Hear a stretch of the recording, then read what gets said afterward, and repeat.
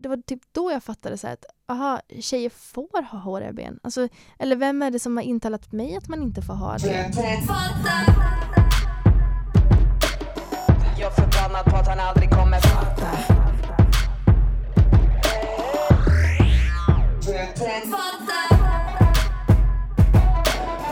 Jag är förbannad på att han aldrig kommer fatta.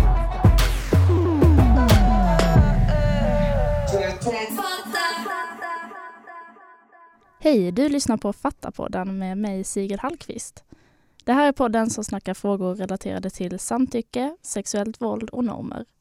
Jag vill passa på att säga att åsikterna som förs fram i denna podd inte nödvändigtvis måste vara fattas.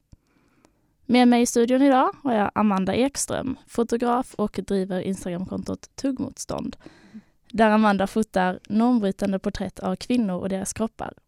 Idag ska vi prata en hel del om det, men också om hur man som fotograf eller annan typ av konstnär jobbar med andra människor i särskilt utsatta situationer. Välkommen! Tack! Hur mår du? Jag mår jättebra, tack. Vilken fin presentation. Tack så mycket.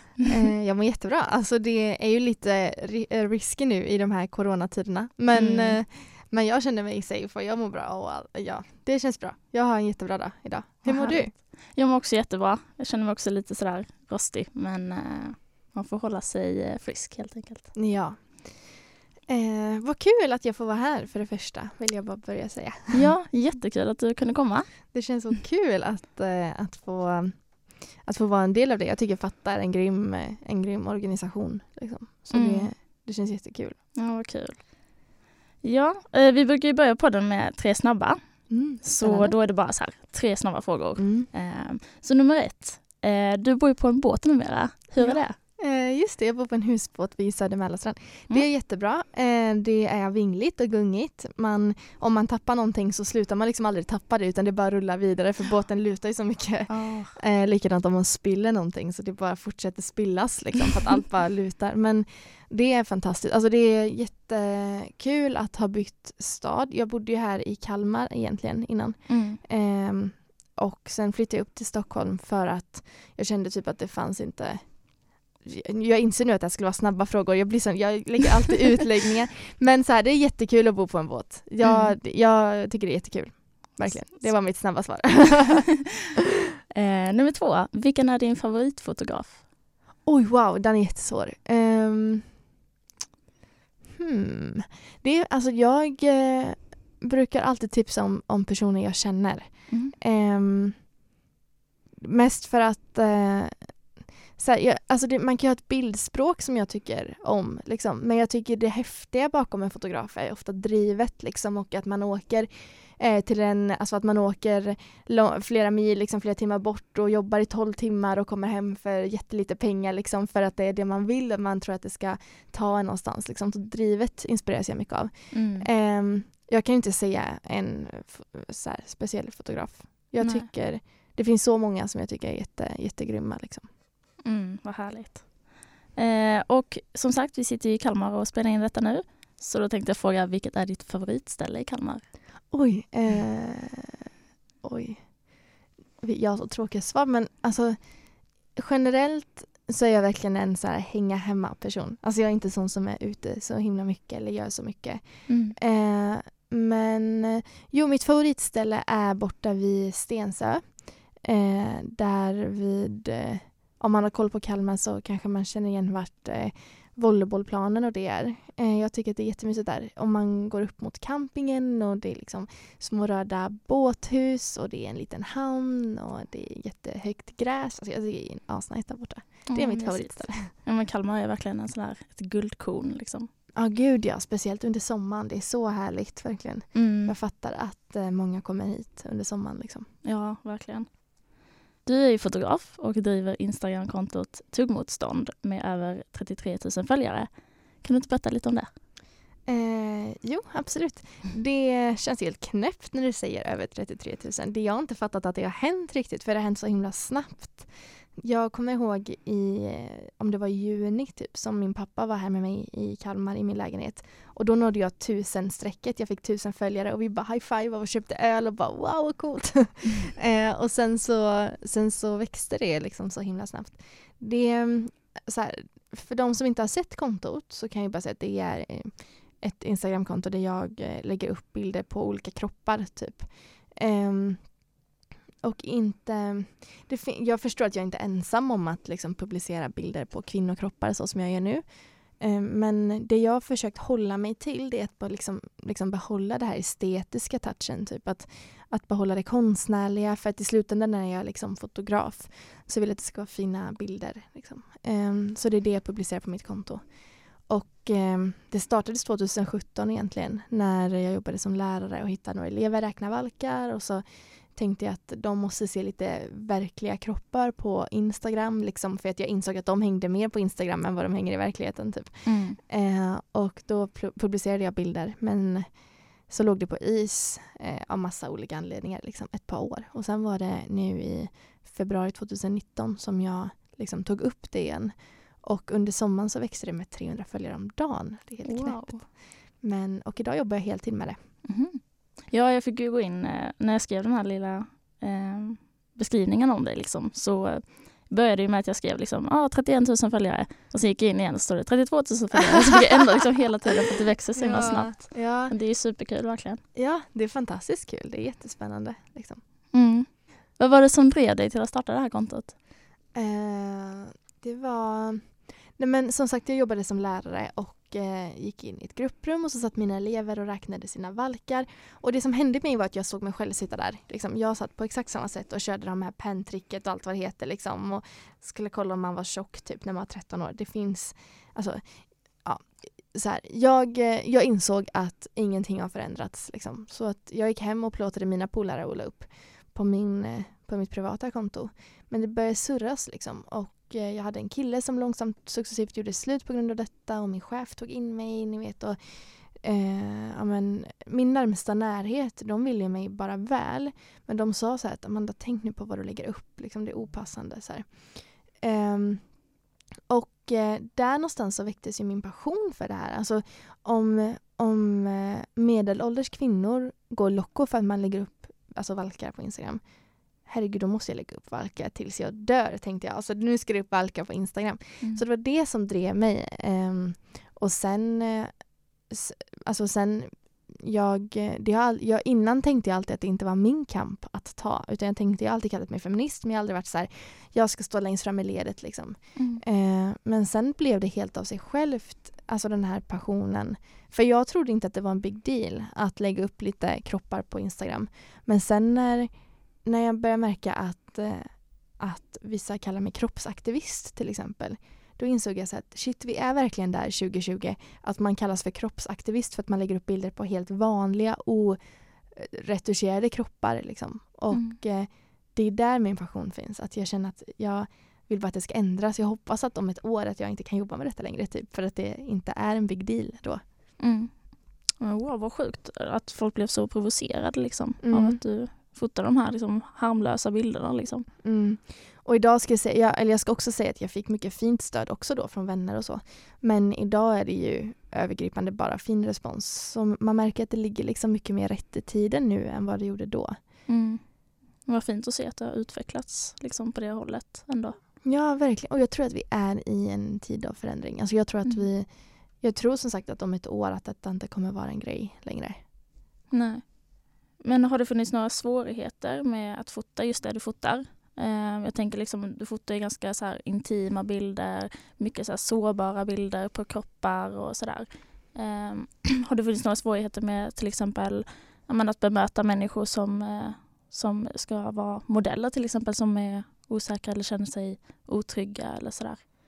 Ja, alltså generellt så är det inte liksom så svårt med just modellerna jag träffar, utan det är mer att de vet ju vad som ska hända liksom. Det är inte så att jag bara tvingar någon att klara sig, bara nu ska jag fota dig liksom.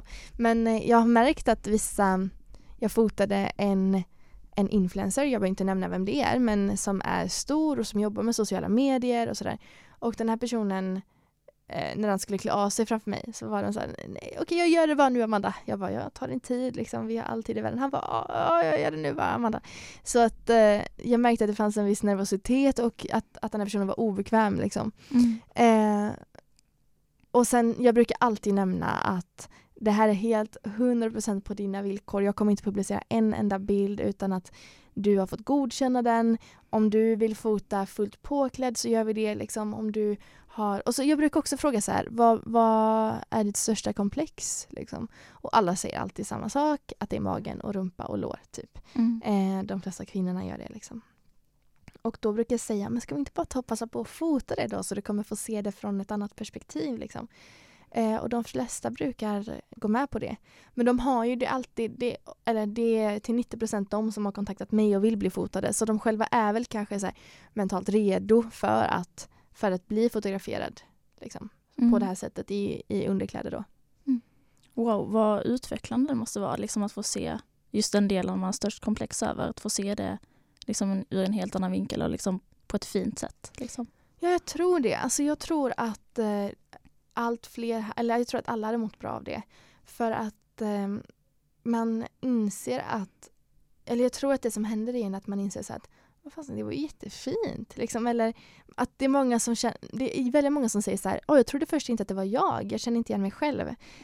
Och om jag lägger upp en bild på en stjärt, liksom, då är det ganska många som jag har fotograferat som skriver bara, är det min? Är det jag? Typ, för de känner inte igen sig själva. Och det säger så mycket att man oroar sig och har så mycket komplex över någonting som egentligen de flesta har. Alltså som de flesta ser ut på samma sätt och ändå mår alla så dåligt över det.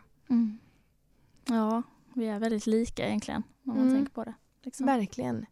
Verkligen. Och jag har insett det när jag har fotat att de flesta av mina, alltså, så här, jag strugglar också med komplex förstås, men de flesta av mina komplex har försvunnit för att jag har insett att den här personen har också det och alla har ett sånt väck där och alla har hår där. Typ. Alltså, så i slutändan är vi nog väldigt lika varandra, tror jag. Men varför tror du att kvinnokroppen har objektifierats på det sättet som den har i media genom historien och sådär? Oj, det är en jättestor fråga ju. Jag tror att alltså det är ju inte någon hemlighet att kvinnan har varit underlägsen under lång tid. Kanske dels så här att mannen fysiskt ofta är liksom större och mer maktfull där typ.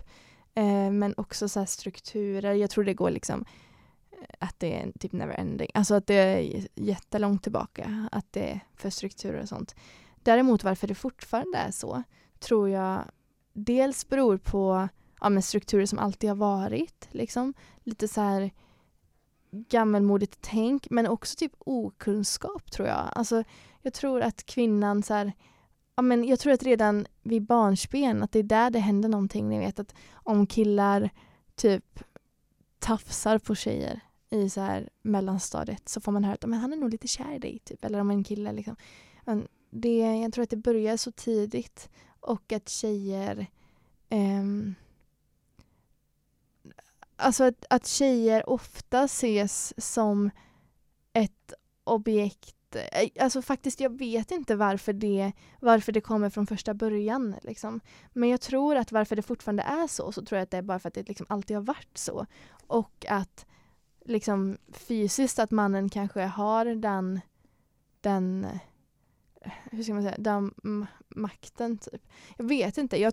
Oavsett så provocerar det mig liksom. Och jag tycker att det är många företag som fortfarande så här, säljer med tjejer typ om du förstår. Alltså att man har med ett par så här, snygga inoljade kvinnoben i en parfymreklam liksom. Bara för att attrahera typ. Eller vad man säger.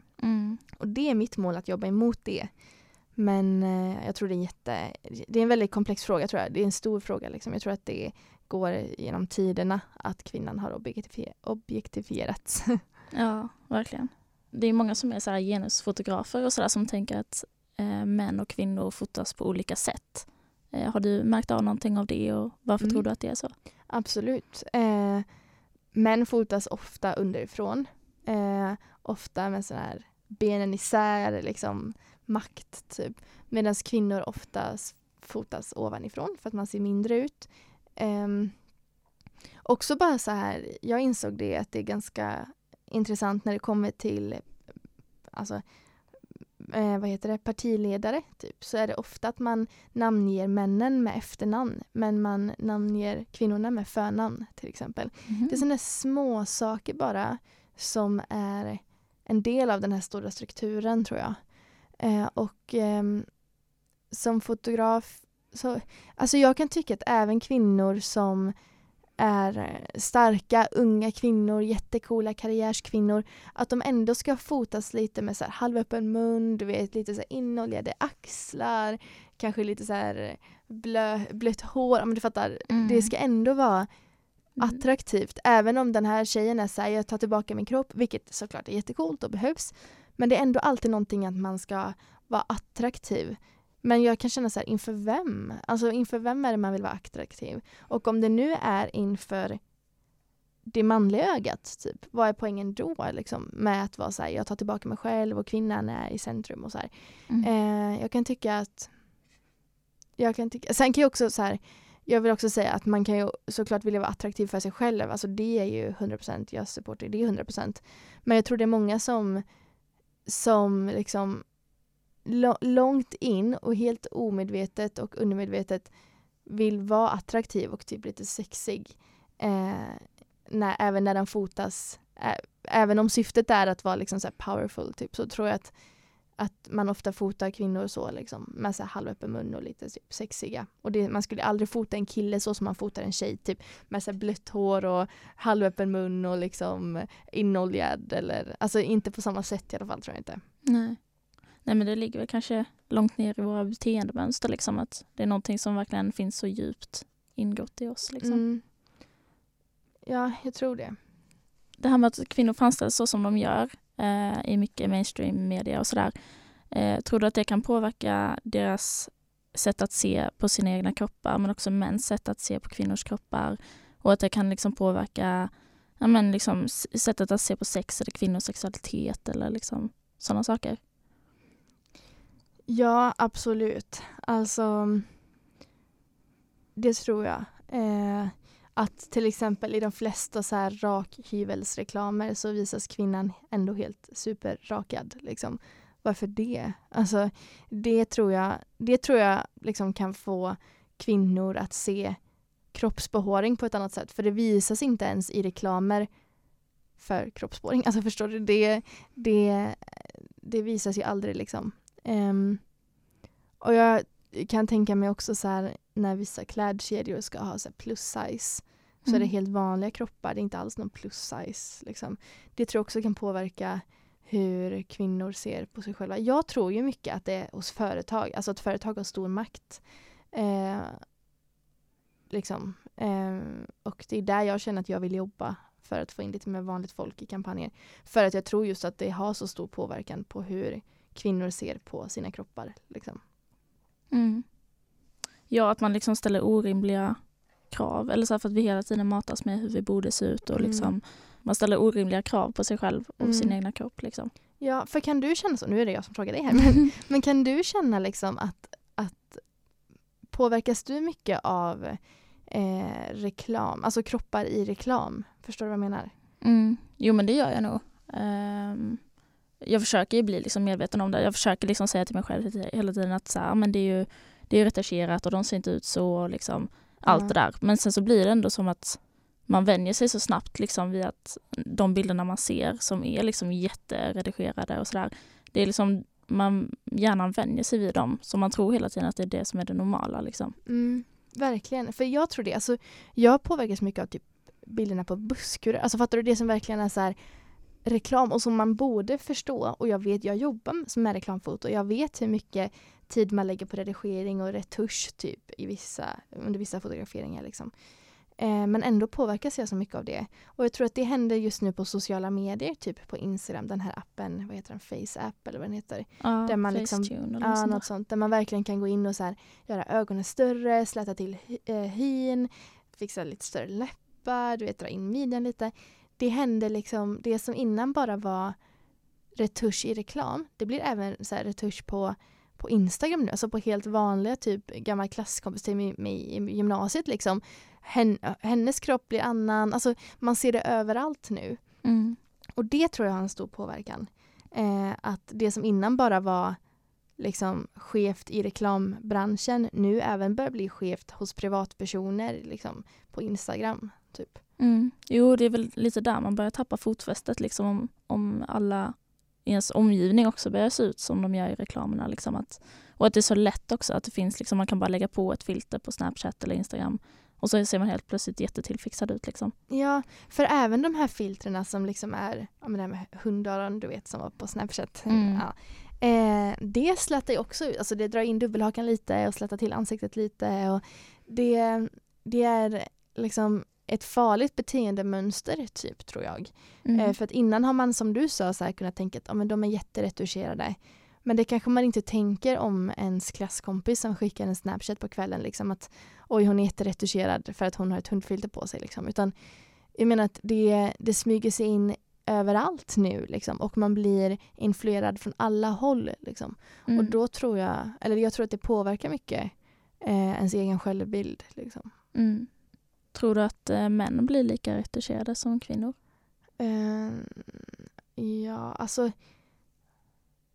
Nej, inte lika mycket tror jag inte. Men jag tror också att såklart de blir retuscherade liksom. Men jag kan tänka mig mer att man på kvinnor så här gör att benen glansigare typ än vad man gör på män liksom. Att man kanske drar in låren lite mer än vad man gör på män. Men sen tror jag absolut att män också blir retuscherade. Och man ska ju också nämna det att män lider ju såklart också av kroppskomplex och dålig självbild och sådär. Absolut. Du sa ju det här innan att många som syns på din Instagram och så att de själva har velat bli fotade och liksom kontaktat dig aktivt. Men finns det liksom ändå något hinder liksom med att, eller ibland när du fotar liksom, finns det någon rädsla liksom över att folk ska se ens kroppar liksom. Alltså du har ju så stor publik nu liksom. Finns det någon rädsla över att ge ut sin kropp till en så stor massa liksom? Ja, jag kör absolut fotograferingar som aldrig blir publika liksom. Alltså det är många som blir fotograferade men behåller bilderna för privat bruk liksom. Och det är helt okej. Alltså för min del är det ju helt okej. Jag tror att jag har börjat märka det typ på vissa som jag har fotat regelbundet och mycket liksom. Nu när de ska ut i arbetslivet lite mer. Att de är så här, okej, tacka inte mig i alla bilder liksom. Eller du behöver inte ha med mitt ansikte och mina nakna bröst typ. För att man är rädd för liksom, potentiella arbetsgivare. Och vad de ska tycka. Och jag respekterar det fullt ut liksom. Och också så här, det är inte, även om jag är upphovsman och liksom är fotograf och sådär. Så även om jag är upphovsman till alla bilder så vill jag aldrig liksom publicera bilder utan att det känns 100% okej för den som är med på bild. Och min poäng försvinner lite också om man alltid ska med ansikte, om det alltid ska framgå vem det är på bilden. För att mitt syfte är att visa att så här, ja, men alla ser typ ut så här. Alltså alla ser typ likadan ut och det spelar inte så stor roll vem det är som blir fotad.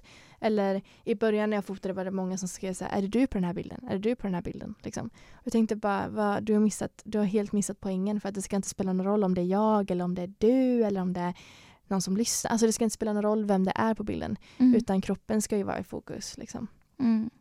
Men det är klart det finns en rädsla och mitt enda sätt att bemöta den är ju liksom att lova att inte publicera bilder som inte personen i fråga har godkänt. Precis. Jo, jag måste bara fråga också, varför heter det tuggmotstånd? Finns det någon speciell tanke? Ja, egentligen är det så simpelt som att jag vill att det ska vara lite tuggmotstånd i bilderna liksom. Alltså jag vill ju att det ska provocera där det behövs provoceras. Alltså jag vill ju att det ska vara lite svårtuggat för att annars, alltså man kommer aldrig kunna förändra någonting och samtidigt göra alla nöjda liksom. Så att det behöver vara lite svårsmält på vissa ställen för att jag ska kunna förändra och liksom för att kunna töja på gränsen så behöver det spänna någonstans liksom.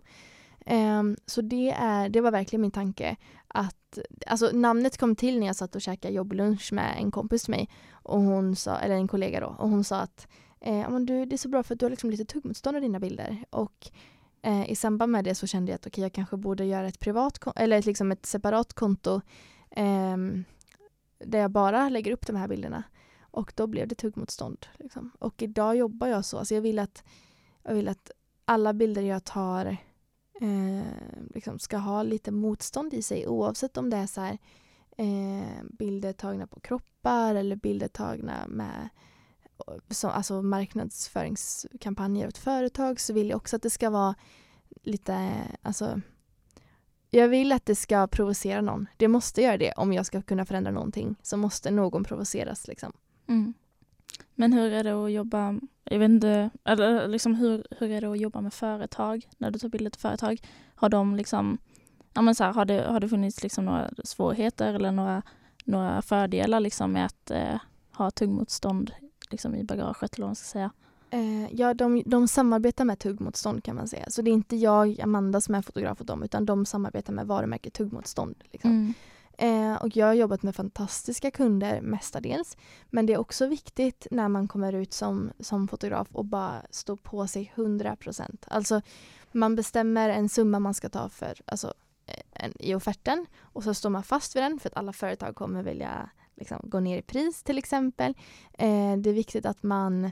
eller för mig är det viktigt att de ska förstå, eller att jag kanske framförallt ska förstå värdet i mitt varumärke tuggmotstånd då, liksom att det får, eller vad det betyder för dem att samarbeta med mig liksom, till exempel.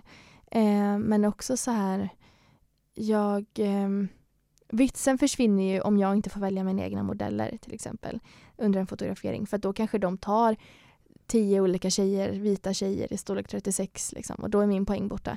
Så att jag står också alltid på mig och säger att om de anställer mig, då anställer de mig som liksom projektledare för hela kampanjfotningen. Och då sköter jag all modellkontakt, all modellhantering liksom. Och de får såklart feedbacka, men i slutändan så vill jag liksom ha sista ordet till vilka som ska vara med i kampanjen. För att annars är min poäng borta lite. Och jag försöker också tänka mycket att om jag ska fota hudvård till exempel, då vill jag, alltså om jag ska fota en hudvårdsprodukt åt ett företag, så brukar jag googla så här hudvårdskampanj och så kommer det upp en viss typ av modell. Ofta, min erfarenhet är att ofta så här unga vita tjejer typ helt släta i ansiktet liksom. Och då vill jag göra lite motsatsen mot det. Och då känner jag att för min del så är det viktigt att för att behålla mig själv och för att stå stadigt i mina värderingar liksom, så är det viktigt för mig att jag får köra kampanjfotningen på mitt sätt. Så att om jag vill fota, till exempel när jag fotade hudvård då fotade jag istället män och tjejer med akne till exempel. Och lite andra hudtoner och etniciteter än just liksom kritvita tjejer typ. Så att för mig är det viktigt att jag känner att jag får hålla alltså gå min väg liksom, och fota det som är min värdering och liksom fota någonting med lite tuggmotstånd i det och någonting man inte brukar se kanske. För att annars försvinner ju hela jag i det och det är det inte värt liksom. Så det har varit svårigheten att liksom stå stadig i vem man är, och framförallt när man är ny så vill man ju bara, man ser ju egentligen bara shit, är det möjligt för mig att tjäna pengar, är det möjligt för mig att tjäna ännu mer pengar och så här. Men man måste nog stå stadig i det och liksom vara trygg och känna att om jag bortser från pengarna, är detta någonting som jag står för? Är detta någonting som jag vill jobba med liksom, och göra? Typ. Vad har varit din största utmaning som fotograf? Att tro på mig själv, verkligen. Det har varit, och att prissätta. Jag är jätteengagerad i så här ungt företagande. Jag tycker det är jättekul med just entreprenördelen typ, i att vara fotograf också. Men det som jag absolut har haft svårast med, det är att kunna se mitt eget värde typ, och inte såklart också mitt eget värde som person och som Amanda liksom, men framförallt som företagare typ, att jag inte har vetat alltså jag har tagit skampriser för någonting som andra företag, jag kanske har tagit 1000 kronor för någonting som andra företag hade betalt 50 000 för liksom, för att jag inte har förstått värdet, för att jag tyckte att det var så kul, så jag har kunnat känna så här att det här, alltså jag gör detta gratis liksom. Och så känner jag ju kring mitt jobb. Jag hade kunnat göra varenda plåtning gratis typ, för det är verkligen det jag brinner för. Men det har varit det svårt att liksom se värdet som entreprenör typ, alltså se värdet av sitt jobb. Det har varit jättesvårt. Men det är också, det är som att man ständigt tar praktik hos sig själv lite. Man lär sig hela tiden liksom, och det har varit jättekul. Det är fantastiskt. Härligt. Finns det kvinnor du har mött som har inspirerat dig? Ja, typ varenda en jag fotar. Alltså varenda en jag fotar. Det är jättemodigt att våga klä av sig framför någon som man har känt så kort tid. Liksom. Och låta sig exponeras så. De vet ju inte, de ser inte bilderna i kameran. Jag skulle aldrig visa bilderna i kameran för att jag vet ju vad som händer. Om man ser att man sitter lite hängigt typ med dålig hållning, då kommer man sträcka på sig liksom. Och då är min poäng lite borta där. Alltså jag vill att det ska vara rått och ärligt typ.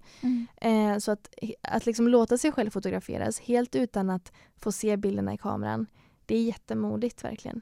Det är så häftigt. Och jag är jätteimponerad. Jag låter inte mig själv fotas alltid liksom. Så att jag tycker de är coolare. Alltså jag ser upp till dem som vågar bli fotade liksom. Verkligen. Vad har du för kommande projekt och planer? Just nu, 2020, så har jag bestämt mig för att satsa mer på att jobba med företag. För att få in, som sagt, vanligt folk i kampanjen. Och jag har insett att det är nog där jag kan göra störst skillnad. Liksom. Så nu har jag kommande plåtningar inför företag under hela våren planerad. Och det är väl typ det, alltså jag försöker att ta det ganska långsamt. Min plan är att backa lite i detta till hösten. Alltså jag vill köra nu plattan i mattan liksom, under sommaren och sådär. Men till hösten, alltså för det som jag känner är att det är mycket, när man jobbar med någonting som Instagram till exempel, som är sociala medier, så är det är mycket snack om statistik. Det är mycket snack om likes typ. Och man tjänar lite pengar utifrån hur många som gillar dina bilder. Liksom. Och jag insåg det när jag hittade mig själv liksom, sitta i min killes soffa och bara, kolla här nu har jag tappat 500 följare. Och han bara, och när började du bry dig om det, Amanda? Och jag tänkte, var det så sant? Jag vill inte vara en person som liksom stressar över hur många som följer mig eller inte. Alltså det är inte jag alls. Och det är fantastiskt att vara egenföretagare. Men jag har ju flyttat upp till Stockholm nu som vi var inne på. Och där är det ganska ensamt för mig. Alltså mina vänner bor här i Kalmar eller i Borås, Göteborg där jag kommer ifrån. Och jag kan känna ibland så här att jag springer väldigt snabbt och jag jobbar egentligen dygnet runt liksom, och är aldrig ledig. Men för vem skulle jag göra det egentligen? Alltså, det är jätteroligt för mig att få att det växer och att det går snabbt och sådär. Men jag har hemlängtan liksom, och jag saknar min kille, jag saknar mina vänner, min familj och sådär. Så nu, och framförallt saknar jag det som är så här, kan man säga, äkta typ. För jag jobbar ju såklart, det jag fotar är äkta och de människorna jag träffar är mer äkta än någonting liksom. Men eftersom att jag jobbar mer och mer med större jobb, alltså, och där det är ganska mycket, men jag jobbar mer och mer med marknadsföring liksom, och försöker få in det konstnärliga och liksom, kroppen i marknadsföring på ett hälsosamt sätt och inte på något så här retuschat sätt liksom. Men det blir mycket snack om, det blir mycket ytligt snack så här, om som sagt om statistik, om likes, om pengar typ och sådär. Och jag vill inte vara den, eller jag vill inte vara där. Så att jag satsar nu på att köra fram till sommaren, och till hösten så hoppas jag kunna flytta hem till Göteborg eller Borås.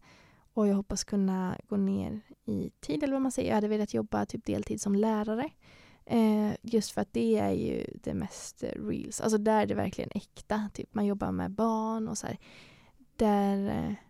Det är mitt mål, att kunna gå ner så att jag kan jobba deltid som lärare och deltid med detta. Liksom. Jag tror magin ligger i blandningen där för mig.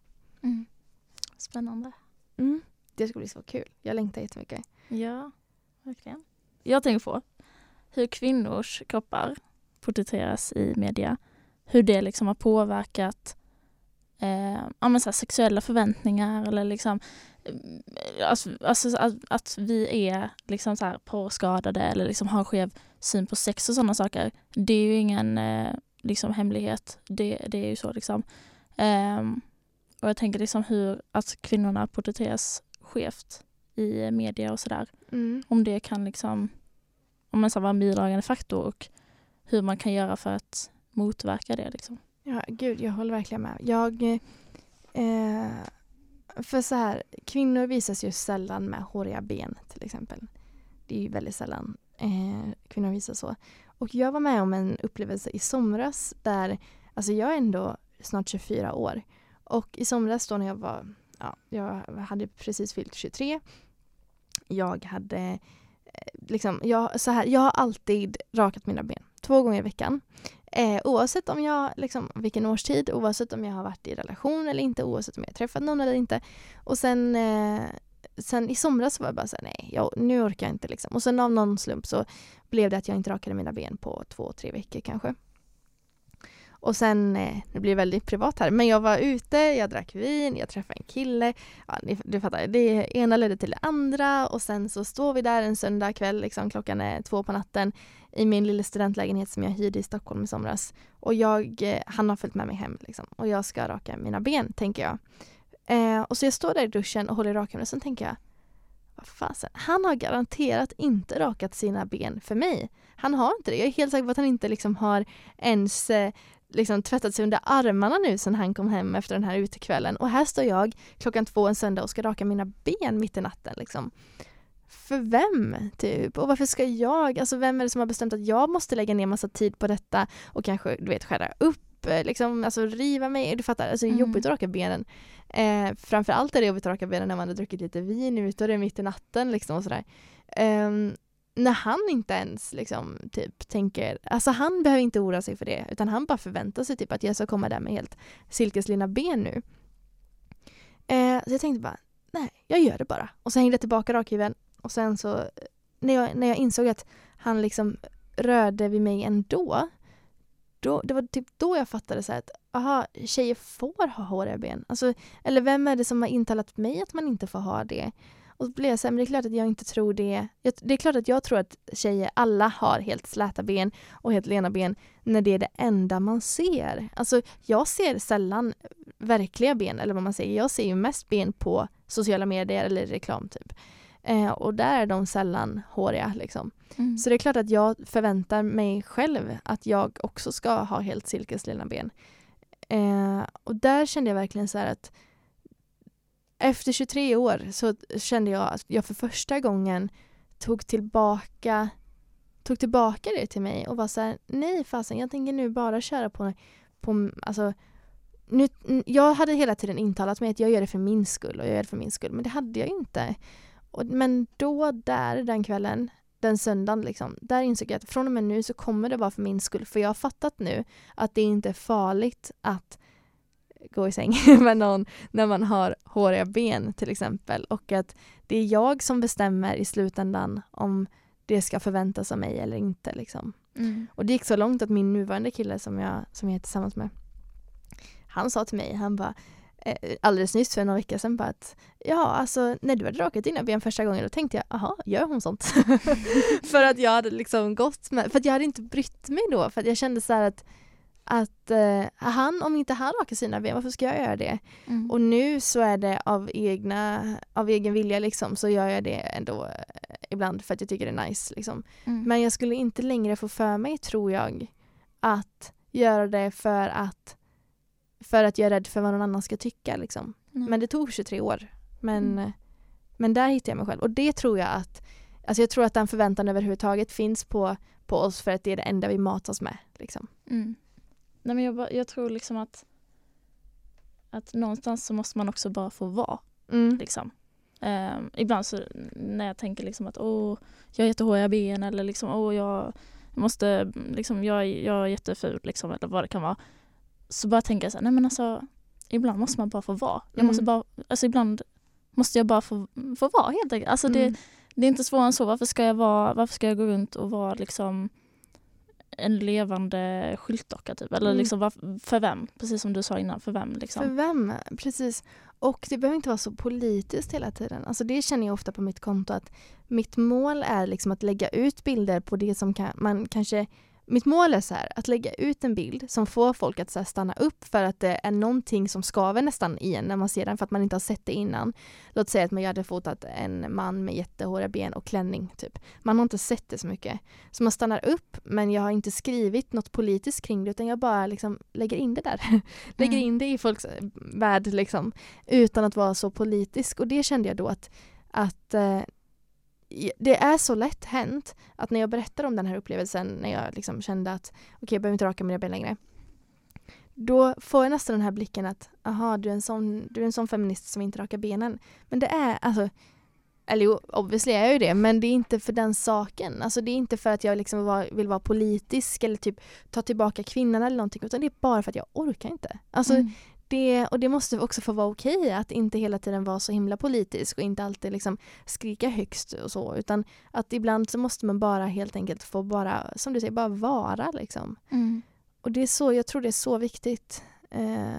För att för vems skull ska man vara hela tiden skrika, och för vems skull ska man alltid leverera content typ, eller för vems skull ska man alltid skriva långa texter på Instagram eller liksom rätta på. Alltså du fattar.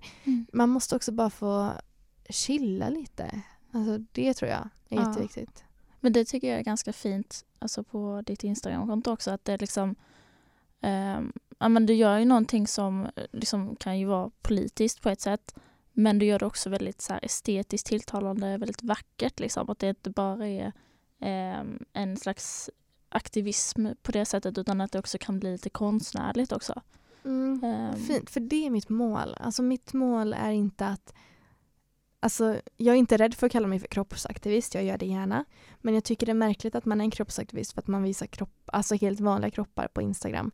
Och det har inte varit mitt mål, utan mitt mål är i slutändan är jag fotograf. Alltså jag jobbar som en estetisk fotograf. Alltså det är det mitt mål är.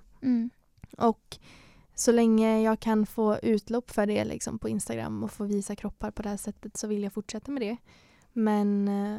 Men det behöver inte alltid vara så politiskt liksom. Och det behöver inte heller vara tilltalande. Jag behöver inte öka följare hela tiden, för det är inte målet liksom. Nej, precis. Men det tänkte jag också på ibland sådär. Jag går ut och har orakade ben. Och så kanske det syns lite grann sådär vid ankeln eller vad det heter.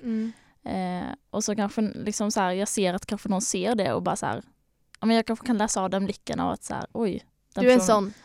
Eller hur? Ja. Man tänker att de tänker, aha, du är en sån tjej. Aha, du är en sån feminist. Aha. Ja, eller att den personen liksom bara, oj, ska inte hon raka benen liksom, eller så här. Och det kanske inte alls är vad den personen tänkte, det kanske bara jag som tolkar det som det. Men så tänker jag också bara att så här, ja, nej, men jag har inte gjort det idag liksom. Och jag måste inte, som du sa, liksom, det måste inte vara något politiskt liksom, eller någonting sånt. Det kan bara vara att jag är också en människa. Liksom. Jag kanske glömde, eller jag kanske inte pallar, eller jag kanske inte vill. Liksom. Alltså det behöver liksom inte vara en grej av det. Liksom. Och jag tror man måste se liksom, också så här kvinnor som människor. Liksom, och inte bara som liksom attraktiva kvinnor. Liksom, utan att vi också är vanliga varelser. Ja, verkligen. Jag tänkte på det igår. Jag gick runt i min killes lägenhet så här, i en jätteäcklig smutsig t-shirt. Mitt hår var jättesmutsigt. Och jag hade ansiktsmask. Och han la ingen värdering i det liksom. Men jag sa det bara, och det är så härligt. Alltså det är så härligt. Bara få gå runt jättesmutsigt och inte känna att jag behöver just nu, just för hans skull eller för min skull liksom tvätta håret typ eller någonting. Utan bara få, det är typ härligt att bara få vara, att inte alltid vara så jäkla fräsch också. Alltså, så här, det är klart att jag vill vara fräsch liksom, och typ lukta gott och hela den biten. Men det är också härligt att inte behöva det. Alltså att det inte finns en förväntan att jag måste ha helt nytvättat hår och helt nyrakade ben och allt det där. Liksom. Det är härligt, det är fritt typ. Och jag tror att den sekunden man har hittat det där härliga i det där genuint fria liksom, så vill man nog aldrig gå tillbaka, tror jag. Nej, precis. Det handlar ju om att bygga en slags fristad i sig själv, eller så här, att man kan känna att jag är trygg i att jag behöver inte liksom hävda mig, eller jag är trygg i att vara den jag är liksom, oavsett vad det är. Liksom. Exakt. Har vi rätt ut det? Precis. Ja. Tack för att du kom, Amanda. Tack för att jag fick komma, det var jättekul. Verkligen, det var jättekul att ha det här också. Tack. Inspirerande samtal. Ja, tack. Ha en jättebra helg nu. Detsamma. Tack.